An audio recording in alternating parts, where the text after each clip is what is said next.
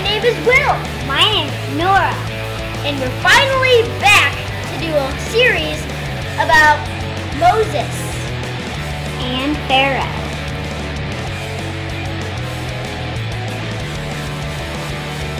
When Moses and his brother Aaron got to Egypt, the Lord told them what to do. He said, "Go to Pharaoh and tell him to let the Israelites go.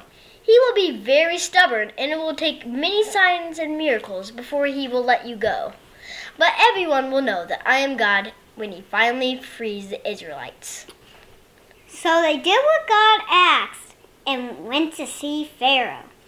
When they got there, Aaron threw down his staff and it turned into a snake.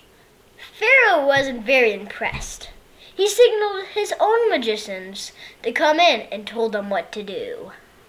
All at the same time, they threw the staffs they were carrying to the ground, and they also became snakes, just like Moses and Aaron's.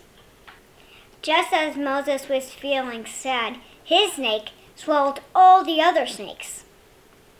This made Moses smile. Surely Pharaoh would let him go now, right? But Pharaoh still wasn't budging. He told Moses and Aaron that the Israelites belonged to him and they worked for Egypt, and he would not let them go. Moses left disappointed, but went to God to figure out what to do next. After all, God did tell him it wouldn't be easy. Before we finish up, let's take a short break for catechism time.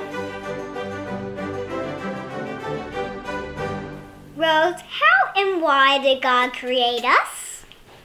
God created us as male and female in his own image to glorify him. Great job! Great job, Ori! Genesis 1:27 says, "So God created man in his own image. In the image of God he created him. Male and female he created them." Now, back to the show.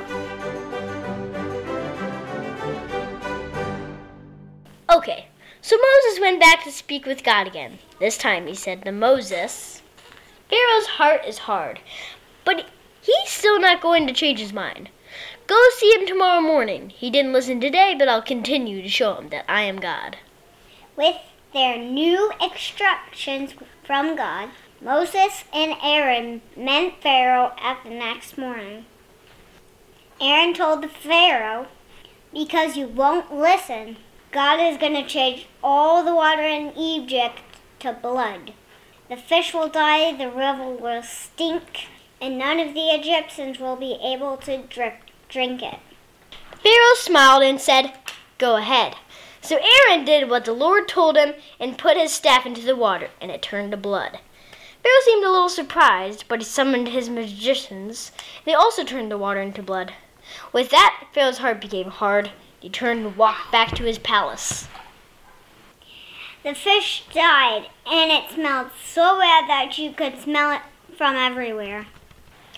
Nora, what if when you turned on the water to brush your teeth, blood came out of the faucet instead of water? I don't know what I would do. Really? Yeah. Would you still brush your teeth? No. Obvious choice. After a whole week of this, Pharaoh still wouldn't let the people go, but his magicians couldn't turn the blood back into water either. The Lord instructed Aaron and Moses to go see Pharaoh once again, and he told them, "Tell Pharaoh to let my people go. If he refuses to let them go, I'll plague the whole country with frogs." Whoa, frogs, that's crazy. Let's stop there for this episode, and we'll pick the story up here next time. Nora, any closing thoughts before we sign off? No.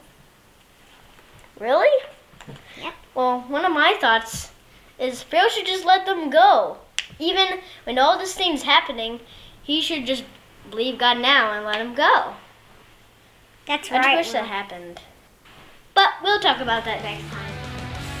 Well, that's all from Nora. And from